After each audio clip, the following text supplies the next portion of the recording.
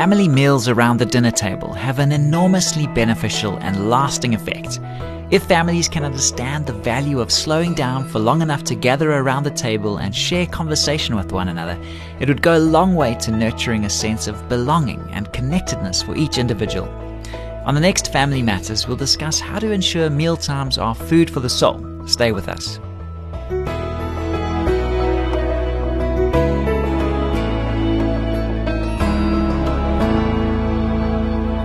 Hi, I'm Graham Schnell for Family Matters, where we offer practical advice from Focus on the Family.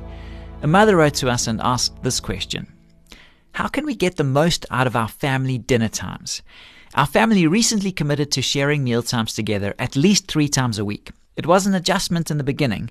There were a lot of rough spots, but I'm pleased to say that we're already seeing some positive results. At this point, my major goal is to be intentional about making meal times meaningful. In particular, I want to find ways to make the very best use of the time we spend together. Do you have any suggestions for things we should be looking to accomplish as we gather together at the table?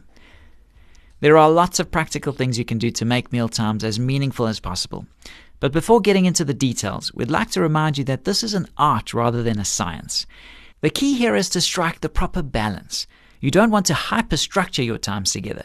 Don't adopt such a rigidly intentional approach that you squelch spontaneity. That will only put a damper on your family's enjoyment of the experience. You've already succeeded in getting them to the table. If you want to keep them there, you have to be willing to let things unfold naturally. But you can provide a little gentle guidance at appropriate moments if you're wise and you know what you're doing. Family meals can be powerful events in the lives of both children and adults. They can and should be an occasion for sharing the day's events, decompressing, commiserating, and encouraging one another. It's a time to laugh, to learn how to speak and listen politely, establish one's identity as a member of the family, welcome guests, and acknowledge God's provision on a day-to-day basis. In our view, these are the kinds of things you should be seeking to accomplish when you sit down to eat together. There are many ways to do this. You can use games, stories, questions, books, articles, and jokes to get some productive table talk going.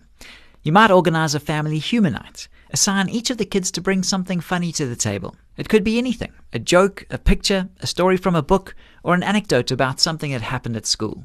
Of course, there will be times when laughter doesn't seem appropriate. On those occasions, there are other things you can do to stimulate conversation. Try going around the table and asking each family member to share a personal goal. As an alternative, you could get things started by making a comment about some significant event in the news. This would also be a good time to talk with your children about the foods they eat. They should understand why some are better than others. While you're at it, sample the foods you're discussing. Learning by example at the table can help set patterns that will last a lifetime. The possibilities are almost endless. While we're on the subject of conversation, we should mention that it usually isn't wise to address sensitive family issues at the table. If mealtimes become a hotbed of constant bickering and animosity, no one's going to want to show up. Ideally, the family table should be characterized by warmth, respect, safety, and mutual support. If no one seems to have much to say, you can stir the pot with a few open-ended questions like, what was the highlight of your day? Or what didn't go well today? Whatever you do, remember that televisions and phones should be turned off before the family gathers. Your physical presence around the table won't accomplish anything if your minds are somewhere else. This is a time to talk to one another, unhindered by the distraction of the TV or the demands of the cell phone. The whole point is to connect in meaningful ways and get to know each other better.